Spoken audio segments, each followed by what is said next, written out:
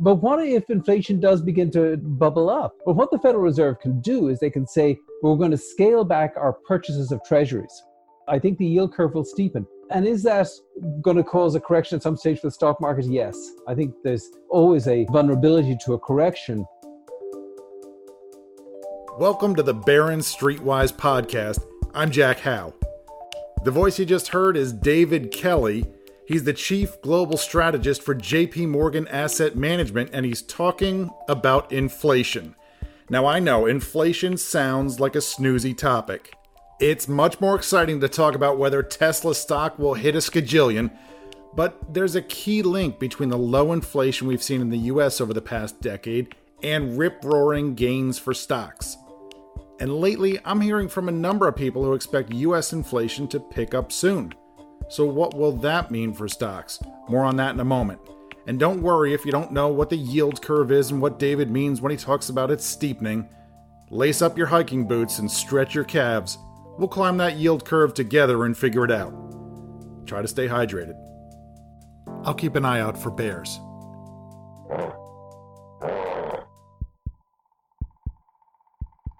With me remotely is our audio producer, Meta. Hi, Meta. Hey, Jack. Meta, can I do an entire episode on inflation without putting anyone to sleep? And quick follow-up question, are you still awake?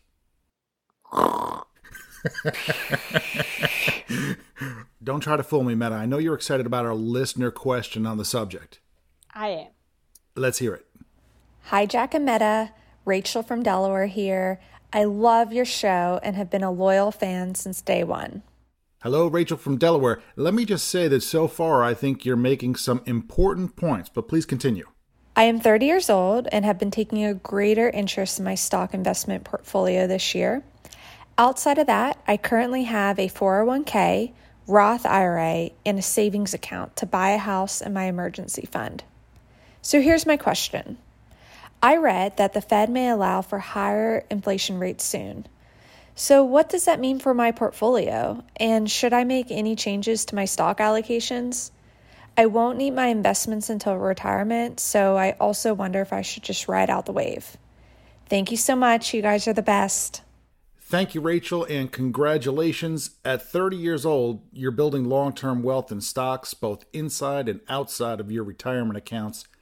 You've wisely set aside an emergency fund, you're saving for a house, and you've asked what I think is a timely question about the link between inflation and investment returns. Now, inflation in this context means a rise in the cost of living. The cost of living, of course, is different for each person. Young families might spend plenty on diapers and daycare, for example. Older families shell out for college. Some seniors have high health care costs. So no single measure of inflation is a perfect fit for everyone, but it's important to measure inflation to know whether life is getting easier or more difficult for workers and investors. Let's spend 25 seconds on how we measure inflation. In the US, the main measure of inflation is the Consumer Price Index, or CPI. It's a basket of goods and services, each with different weightings. For example, footwear and non-alcoholic drinks have roughly the same weightings. Now that might sound strange to someone who spends a lot of time chugging orange juice barefoot, but remember, the index is meant to represent a theoretical average person, and most of us are pretty far from average in our own ways. There are many consumer price indexes, but if someone just says CPI and doesn't specify, they're talking about what's called CPI-U, which measures prices for all urban consumers, just over 80% of the US population. And that's enough on measurement, except Meta, should I give passing mention to an inflation conspiracy theory? Yes. Is it super juicy? It's the juiciest. People sometimes have reasonable disagreements over how best to measure inflation. For example, I've heard pros and cons of linking Social Security payments and their yearly cost of living increase to an index that assumes higher healthcare spending by retirees. But once in a while, you might hear a claim that the entire system is rigged, that the Bureau of Labor Statistics, which reports CPI, is playing politics by, for example, purposely underreporting inflation to hide the negative effects of government policies. I used to hear that a lot years ago, so I looked into the matter. At the time, I found that a lot of these claims trace back to a single person publishing a newsletter with what he claimed were the real inflation figures. I took those claims up with government statisticians and a former commissioner of the Bureau of Labor Statistics, and I found no evidence of a fix or systematic mismeasurement, only limits in our ability to perfectly measure things. I doubt we've heard the end of conspiratorial claims about government statistics. They've been around for about as long as government statistics. Also, lately I've been hearing lots of conspiratorial talk covering many subjects, so let's remember how to disprove a conspiracy theory. As an illustration, I'll use the 1993 film So I Married an Axe Murderer, in which Mike Myers masterfully plays both the main character and his own cranky father, Stuart. Give your mother a kiss or I'll kick your teeth in. Stuart claims the Kentucky Fried Chicken icon, Colonel Sanders, was part of an elite group that controlled the world. His son asks, Dad, how can you hate the Colonel? Because he puts an addictive chemical in his chicken that makes you crave it fortnightly, smart arse! so how do you disprove Stuart's conspiracy theory? The answer is you don't. There's something called the burden of proof, and it lies with the person making the extraordinary claim. Hey, I like a bucket of KFC, maybe not quite fortnightly, but once in a while. But I don't think it's because of addictive chemicals, and I'm pretty sure Colonel Sanders never controlled the world. Where's my proof? That's for Stuart to provide, because he's the one with the extraordinary claim. I'm just a guy saying fried chicken is tasty, and there's nothing extraordinary about that. Back to business. It's time to figure out whether inflation is rising and what that means for stocks. And for that, I reached out to a leader in leading indicators. Hi, Lakshman. I hear you, but it's very faint. Is that better now? Yeah, that's much better. That's Lakshman Achuthan, and he's co-founder of the Economic Cycle Research Institute. His work focuses on identifying turning points for economic growth and inflation. It's kind of the Achilles heel of free market-oriented economies. The thing is they have these turning points. They have an ebb and a flow. So very, very fascinating to think about how to monitor the risk of a cycle in growth or a cycle in inflation kind of catching you off guard. And those turning points often do catch people off guard.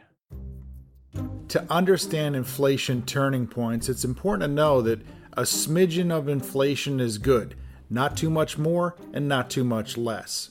If prices rise too quickly, life can become unaffordable. If inflation is too low, there's a risk that prices will go into a long decline called deflation. That might sound like a good thing, like the cost of living going on sale. But deflation can make people put off spending. Why buy something today when it might be cheaper tomorrow? And that lost business can turn into lost jobs, creating more deflation and so on. So economists look for an inflation sweet spot. And America's central bank, the Federal Reserve, thinks 2% inflation is the sweet spot now. If we run below that figure, like we have for most of the past decade, the Fed tries to boost economic growth and inflation. It has done that by keeping short-term interest rates near zero to get people to borrow and spend. One side effect of low interest rates is low bond yields, which makes stocks more attractive by comparison and pushes stock prices higher. That has been one of the main drivers of stock gains over the past decade. So, if inflation were to jump, the Fed might have to respond by raising rates to cool the economy, and that might cause stock prices to fall. That's exactly what happened in late 2018, and the Fed had to reverse course and bring interest rates back down. So that's why inflation matters so much for stocks. Now, the inflation rate has been all over the place this year. It started the year low, then it went negative during the first few months of the pandemic. Then it turned quite positive over summer, and since then it has moderated. But the Consumer Price Index can only tell us what happened in the recent past, not what to expect in the near future. For that, you need what's called a leading indicator. Lakshman has his own leading indicators for growth and inflation that correctly predicted that 2018 turning point. I asked Lakshman what goes into his inflation leading indicator. Is he like a chef with a secret recipe that he can't share? So it is proprietary. And so in that sense, we are a bit like a chef. But I want to be clear that it's not that we have a secret ingredient. It's not like I have some special truffle oil that I dropped in and that's the, unknown thing that makes it taste so good. Okay, hold the truffle oil. What else? What we're looking at are a limited set of drivers of inflation. Could be something around what's going on with homes or commodity prices or bottlenecks in the system. There are some issues around labor. There are things around the cost of money or the movement of money and credit. So all of those things can, under certain circumstances, really push inflation up. Lakshman says his future inflation measure began rising 5 months ago. He says people have diverted spending away from experiences and toward things. Think of people who haven't been going to restaurants during the pandemic, but have spent money to upgrade their kitchens. Lakshman says the outlook is promising for economic growth and that manufacturing and construction in particular are picking up. But he also says inflation could rise faster than expected. It could get a little sticky for the Fed because until the future inflation gauge turns down, which it hasn't done, it's still going up, inflation is going to keep rising, probably surprising the consensus expectation over a series of months. And that'll test the Fed's resolve. What does Lakshman mean when he says that faster than expected inflation could test the Fed's resolve? Well, for one thing, the Fed might not be able to keep rates near zero through 2023 like it has suggested. The Fed has already created some wiggle room. It used to say it was targeting 2% inflation. Now it says it's targeting a 2% average. It's a subtle distinction, but if inflation has run below 2% for years, a 2% average means it would be okay if inflation topped 2% for a while. The latest reading is below 1.5%, so we're not there yet. But the economy is rebounding, and it was helped by massive stimulus spending from Congress, and discussions are underway now over a new round of stimulus. So how much inflation would be too much for stock investors' comfort? For that, I spoke with someone else who predicts higher inflation. I think there is a real risk of inflation starting in the second half of 2021 and going into 2022 and beyond. That's David Kelly, the chief global strategist at JP Morgan Asset Management. And he describes the economy now as a V-shaped recovery interrupted.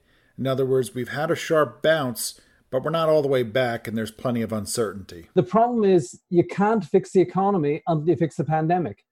And the pandemic is getting worse, so there's going to be a sort of a screeching of the brakes going into the fourth quarter where I expect growth to be only about 3%.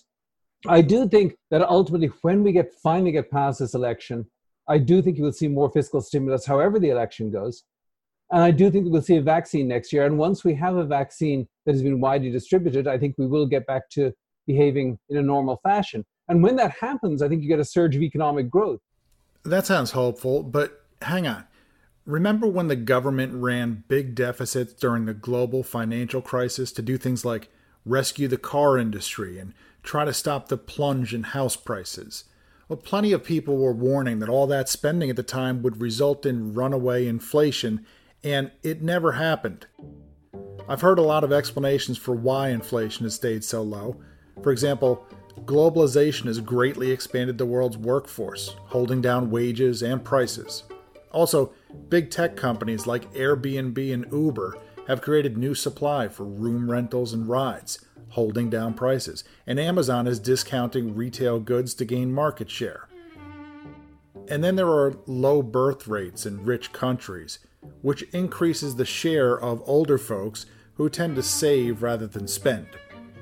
So given all that, why does David think we'll get higher inflation now?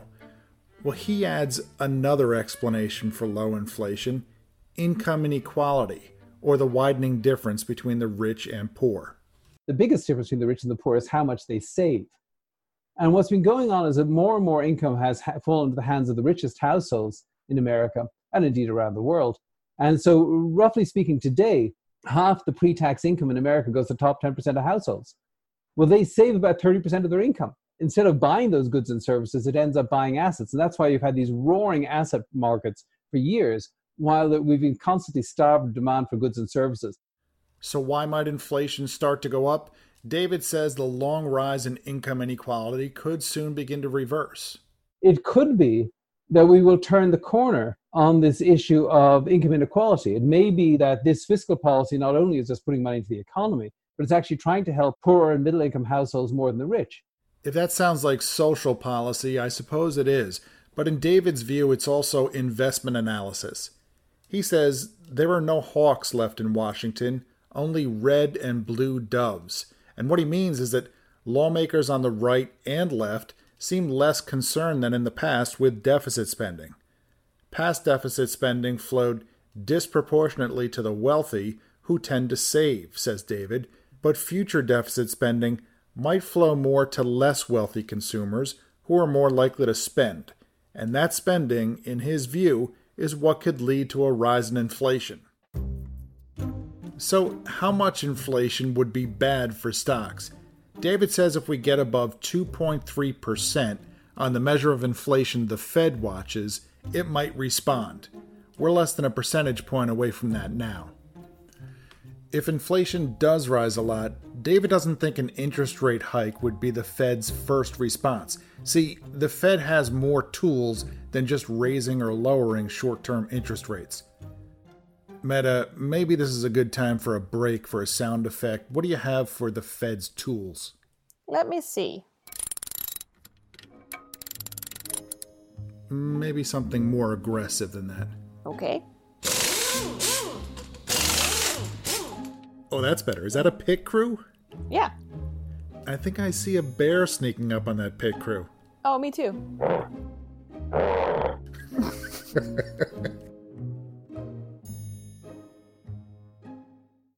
So one of those Fed tools is to buy heaps of long-term treasuries, which pushes up their prices, which mathematically reduces their yields. The Fed's been doing just that. And David thinks the Fed's first response to higher inflation will be to reduce or halt those treasury purchases. That could cause long-term bond prices to fall and their yields to rise. By the way, if you watch a lot of financial TV, you're bound to hear someone mention the yield curve. Let's look at kind of textbook curves. Let's look at inverted first. Crazy inverted yield curve. Is the yield curve or interest rates truly an economic indicator of any validity anymore? The idea that equities can't rally with the yield curve inverting is not necessarily true. The yield curve is just a graph of available bond yields, starting with short-term ones and moving to longer-term ones. It typically looks like a hill because longer-term bonds usually have higher yields. Lately, however, the yield curve hasn't looked especially curvaceous because the Fed has been holding down yields on just about everything. If you say the yield curve might steepen, you're just saying that long-term bond yields might rise. Only it sounds cooler, as I think I've amply demonstrated. I better not explain the inverted yield curve. I don't want to provide too much titillation in one episode, right, Meta?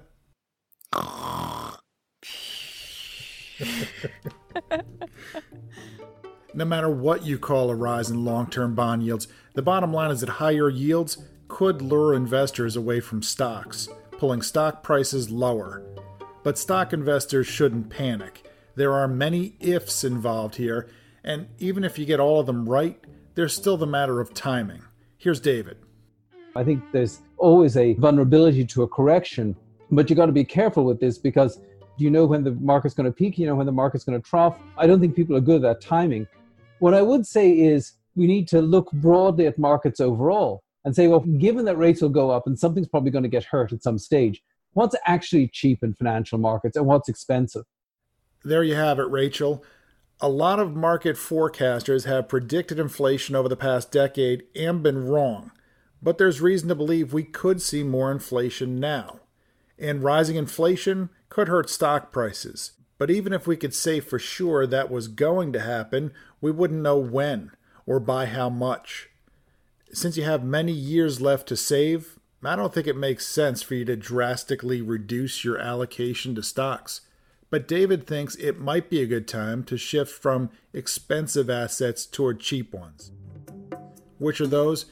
Shares of big, fast-growing companies are expensive, David says. So are treasuries, which people have bought for safety despite low yields, and that includes the kind of treasuries that adjust to keep up with inflation. David thinks it's a good time to shift to value stocks as well as non-US markets.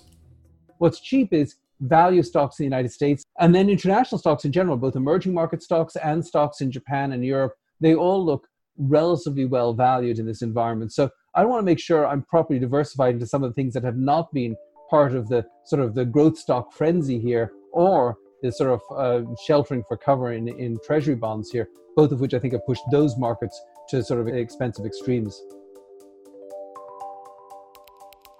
Thank you, Rachel, for sending in your question. And everyone, please keep the questions coming. Just tape on your phone using the voice memo app and send it to jack.how, that's Hough, @barons.com. I have an announcement.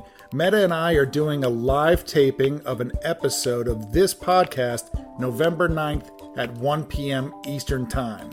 We'll be speaking with Visa CEO Alfred Kelly. You can sign up at events.barons.com/streetwise. Thank you for listening. Meta Lutzoff is our producer. Subscribe to the podcast on Apple Podcasts, Spotify, or wherever you listen to podcasts. If you listen on Apple, write us a review. If you want to find out about new stories and new podcast episodes, you can follow me on Twitter. That's @JackHough, Hough.